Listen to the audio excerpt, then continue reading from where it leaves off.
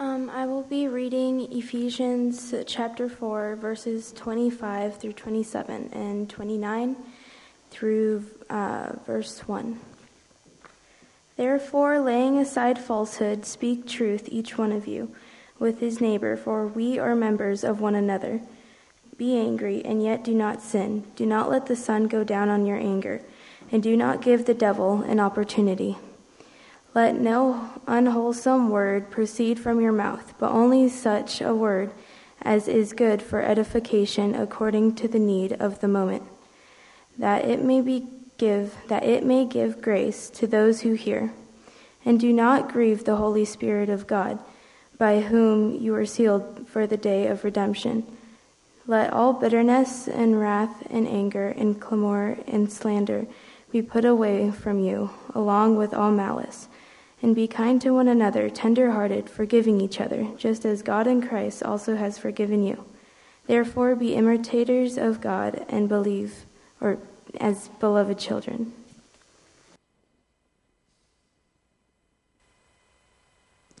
Many times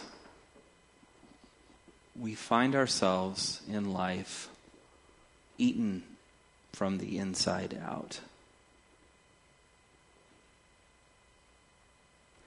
There's something that irritates us, something that bothers us, something that's gotten a hold of us, something that we're obsessing over. Maybe it's something someone said at work, or a slight we received at the hand of the boss. A highway patrolman who was less than candid as we appeared before the judge, and so that ticket we deserved anyway stuck.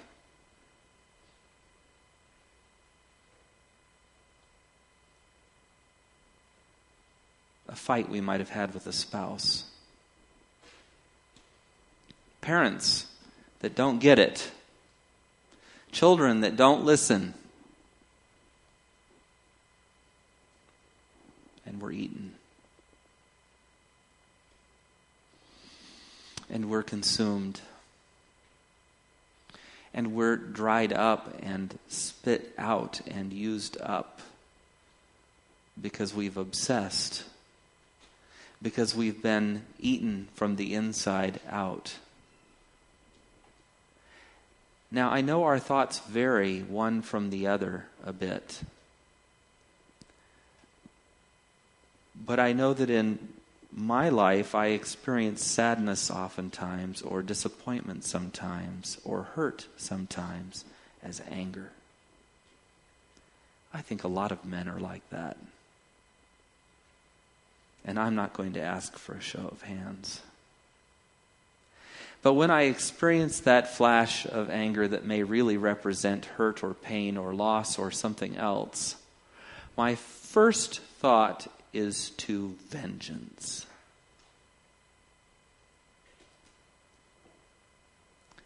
Again, while I'm far from a magnificent human being, I know I'm not unique in this. Many of you have the same thought. And if you're women, you have it even worse than we men do. It's called mean girl syndrome. Just a few words and you can dispatch of about anybody.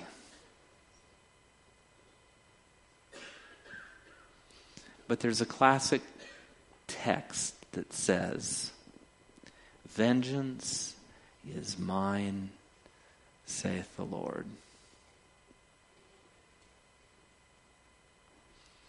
Christianity has a number of very sound doctrines. And when I say sound, I don't mean provable or backed up in the authority of Scripture or revealed or otherwise. We would say all of them are. When I say sound, I'm referring to they are psychologically sound. They resonate with the actual living experience of us daily. And two of the most psychologically profound doctrines or thoughts or beliefs or holdings within Christendom are, first of all, that forgiveness is essential for mental health. You want to meet somebody mentally ill, look at somebody who can't ever let go of anything. Have you met the type? Do you like hanging out with those people? I know I don't. And the second thing is that when we seek vengeance, we give ourselves over to something that ultimately destroys us. It consumes us and destroys us. I know this is sinking in. But there's a really, really old story, and not being a prolific reader myself, I have to say sometimes it's the Cliff Note version of something I look at. So at least I've done that. How many of you have actually read cover to cover Moby Dick? Good for you. I see 4 or 5 hands. That's amazing. That's good. So if I've gotten some detail of the story essentially wrong, we'll blame it on Cliff Notes and forgive me. But as I understand it, this book written in 1851, published in 1851, was the story of a whaling ship and a particular captain named Ahab, who in the quest for a particular whale, a white sperm whale, an albino sperm whale, a rarity, a beast of rare proportion, he lost his leg. The beast that had taken his leg, this whale, seeking to preserve its own life from the deadly harpoon, this beast became the embodiment of evil for Captain Ahab. And he seeks justice for his missing limb. There's another who's lost an arm to this beast. It must be stopped. And so he sails and sails and wails in quest of this monster. Now, truthfully, a sperm whale is something of a monster. For those of you who haven't thought about it lately, it is one of the few toothed whales. It has enormous lung capacity. It is absolutely a mammoth creature. It's one of the larger of the whales.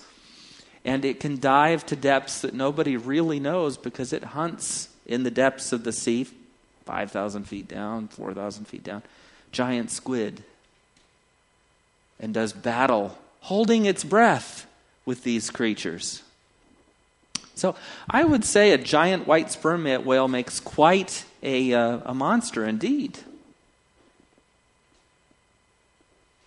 Ultimately, various ships who have on board prophets or seers or odd folks who see the future somehow, they all prophesy to Ahab not to go after this beast, to let it be. And eventually one of them sees his death and puts it in terms of a hemp rope, and I forget the second part of it, but it doesn't seem to indicate a watery grave. And so Captain Ahab, believing that his death will not come as he pursues vengeance on this creature, continues his quest. Only the whale attacks his ship, rams it, and sinks it, and ends up with the harpoon in him attached to a hemp rope, pulls Captain Ahab out of the whaling boat to his death by drowning.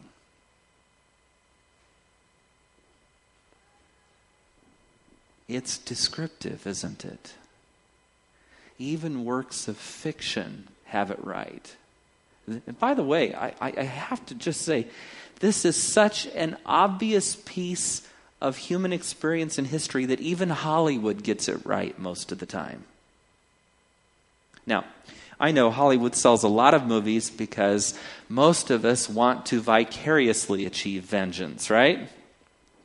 So when we see the hero who's been wronged in some way or his family's been hurt in some way, something's happened, and he goes out and just annihilates the bad guys, and usually several city blocks and tens of millions of dollars worth of property damage and whatever else, helicopters falling out of the sky, cars and buses colliding. Well, we all like these blockbusters, at least many of us do. At the end of the day, we're gratified because vengeance has been achieved. And we don't frame it that way. We say, justice was done. But even Hollywood gets this right many times. Even Hollywood and fiction understand many times that vengeance is a course of self-destruction. I want to see my Jesus. I want to see my Jesus. I want to see my Jesus. I'm going to live with God. No more weeping and a wailing. No more sing with me, weeping and a wailing. No more weeping and a wailing. I'm going to live with God. I'm going to live with God. I'm going to live with God. That's the spiritual, isn't it? And I took the liberty, at the suggestion of Eric, creative as a guy that he is, of substituting wailing, W-A-I-L-I-N-G, for wailing. If we're going to live with God, vengeance has got to be His, not ours. Turn to Isaiah 2.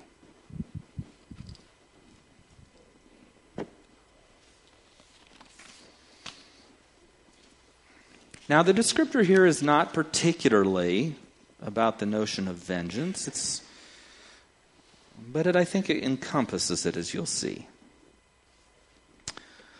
This is what Isaiah, son of Amos, saw concerning Judah and Jerusalem in the last days. On the mount of the Lord's temple will be established as chief among the mountains.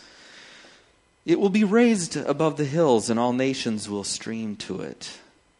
Many peoples will come and say, "Come, let us go up to the mountain of the Lord, to the house of the God of Jacob. He will teach us His ways so that we may walk in His paths. The law will go out from Zion, the word of the Lord from Jerusalem. He will judge between the nations and settle disputes for many peoples. They will beat their swords into plowshares and their spears into pruning hooks. Nation will not take up sword against nation, nor will they train for war anymore. O come, O house of Jacob, let us walk in the light of the Lord." We believe as a country, and many of us as Christians, in the doctrine of just war. But more people have died exacting war on Iraq than deaths that were done by the act of treachery and violence and mayhem and war when our cities were attacked as planes were hijacked in 9/11. Whatever you may think, whichever political party you're affiliated with, whatever you want to say about things, peace all the way around would yield fewer casualties, don't you agree? And at the end of the day, attacked as we were, needing to do something, we decided to wage war. We attacked the nation. We took its leader and arrested him. But thousands of ours have died, and over 100,000 of theirs. And I ask myself, what would it look like for us to beat swords into plowshares and spears into pruning hooks? What constructively could the Christian willing to turn the other cheek accomplish? I want to be clear. There is a time to act.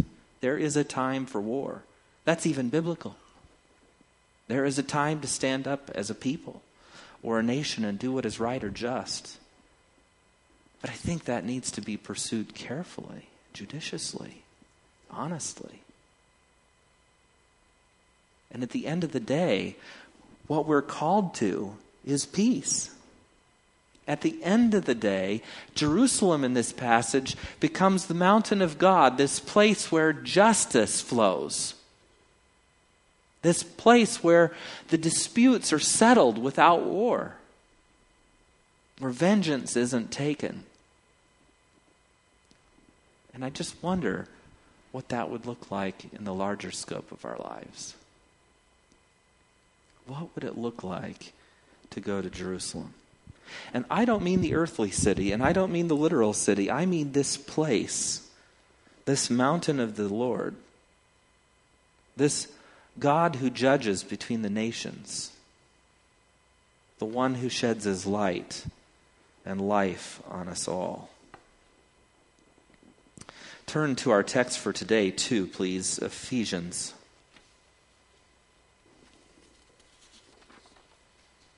Ephesians 4. Ruthie read it for us just a few minutes ago. Verse 26 is perhaps a clue to the most relevant part of our passage here. In your anger, do not sin. Do not let the sun go down while you are still angry, and do not give the devil a foothold.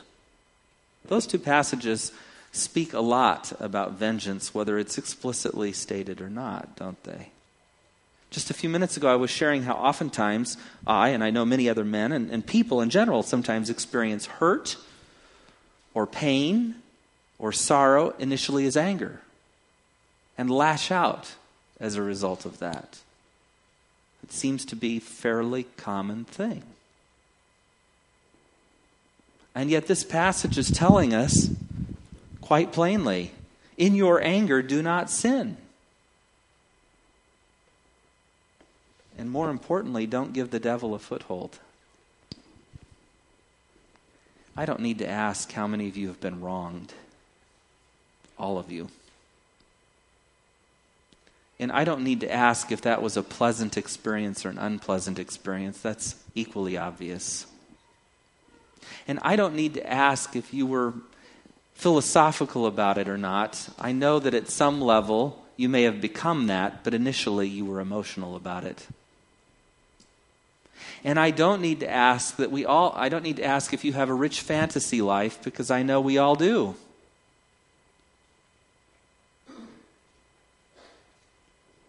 But at the end of the day, did your spear become a pruning hook? Did your sword become a plowshare? At the end of the day, did you go to the mountain of God? At the end of the day, were you consumed? Did the devil have a foothold? Or were you free? Were you free? I'm not going to lie to you. Every day is a struggle for freedom. And most of the battles are internal.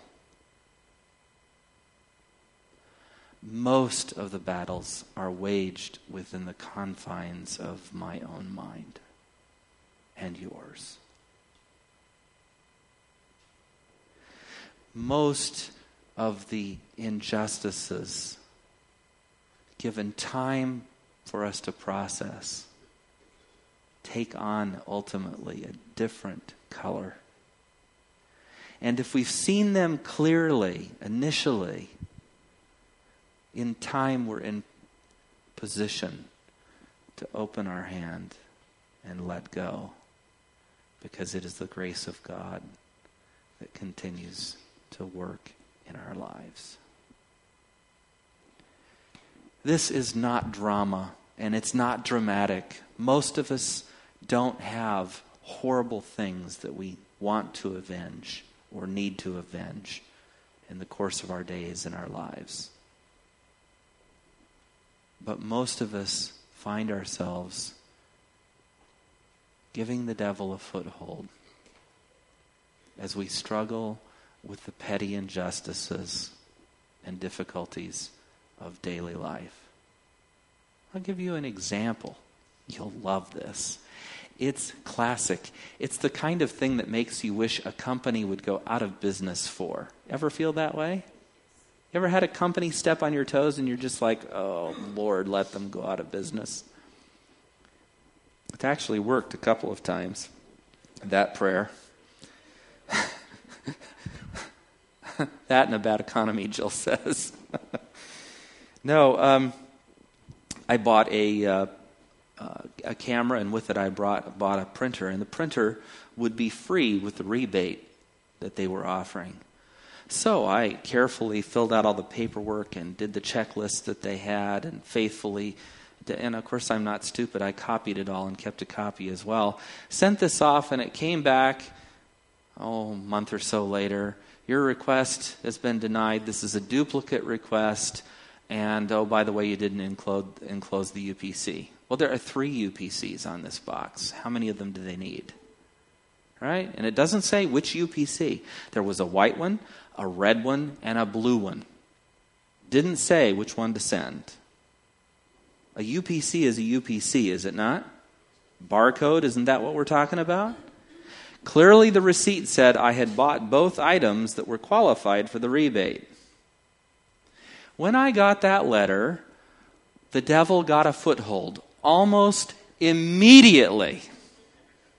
My blood pressure went up. My face got even more red than usual. I found myself wishing to say things to people who know me not, know nothing about my particulars or situation, know nothing about any of it.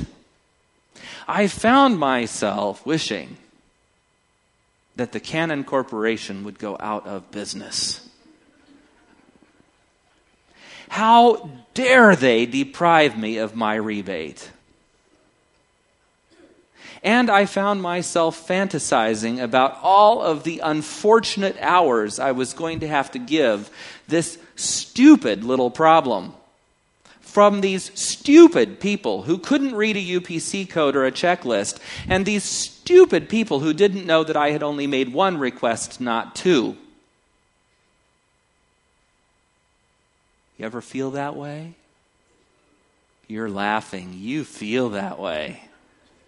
And you use stronger words than stupid, too. I still haven't gotten my $300 rebate. I did find the right UPC code, whatever that was, and I did send a letter, and we'll see. I'll let you know. Maybe Canon, I'll still be hoping, goes out of business in a month or 2. But you can see from that silly little story how quickly we become pulled in and consumed, and how these petty injustices and inconveniences and stupidities in life trip us up and slow us up. You know, I can pretty much total a car and walk away and be okay, but a rebate from Canon throws me all off in the universe. Any of you like that? The big stuff, I couldn't control that. That's the way it goes. Little stuff? Jesus says, come to me. I want to give you rest. Cast your cares on me, for I care for you. And let me carry it. And my response to that most of the time is, no, I'm fine. I kind of enjoy dragging this along. And believe it or not, that's your response most of the time too. But we've got an opportunity to let vengeance be his, to trust him with the burdens of life, to carry things just a little more lightly, to walk in his joy and to experience his goodness and his greatness. We have a chance not to be consumed. We have a choice not to give the devil a foothold. Because in the end, vengeance is God's. It's up to you. It's up to you. But I would say, no more weeping or wailing. 5, 7,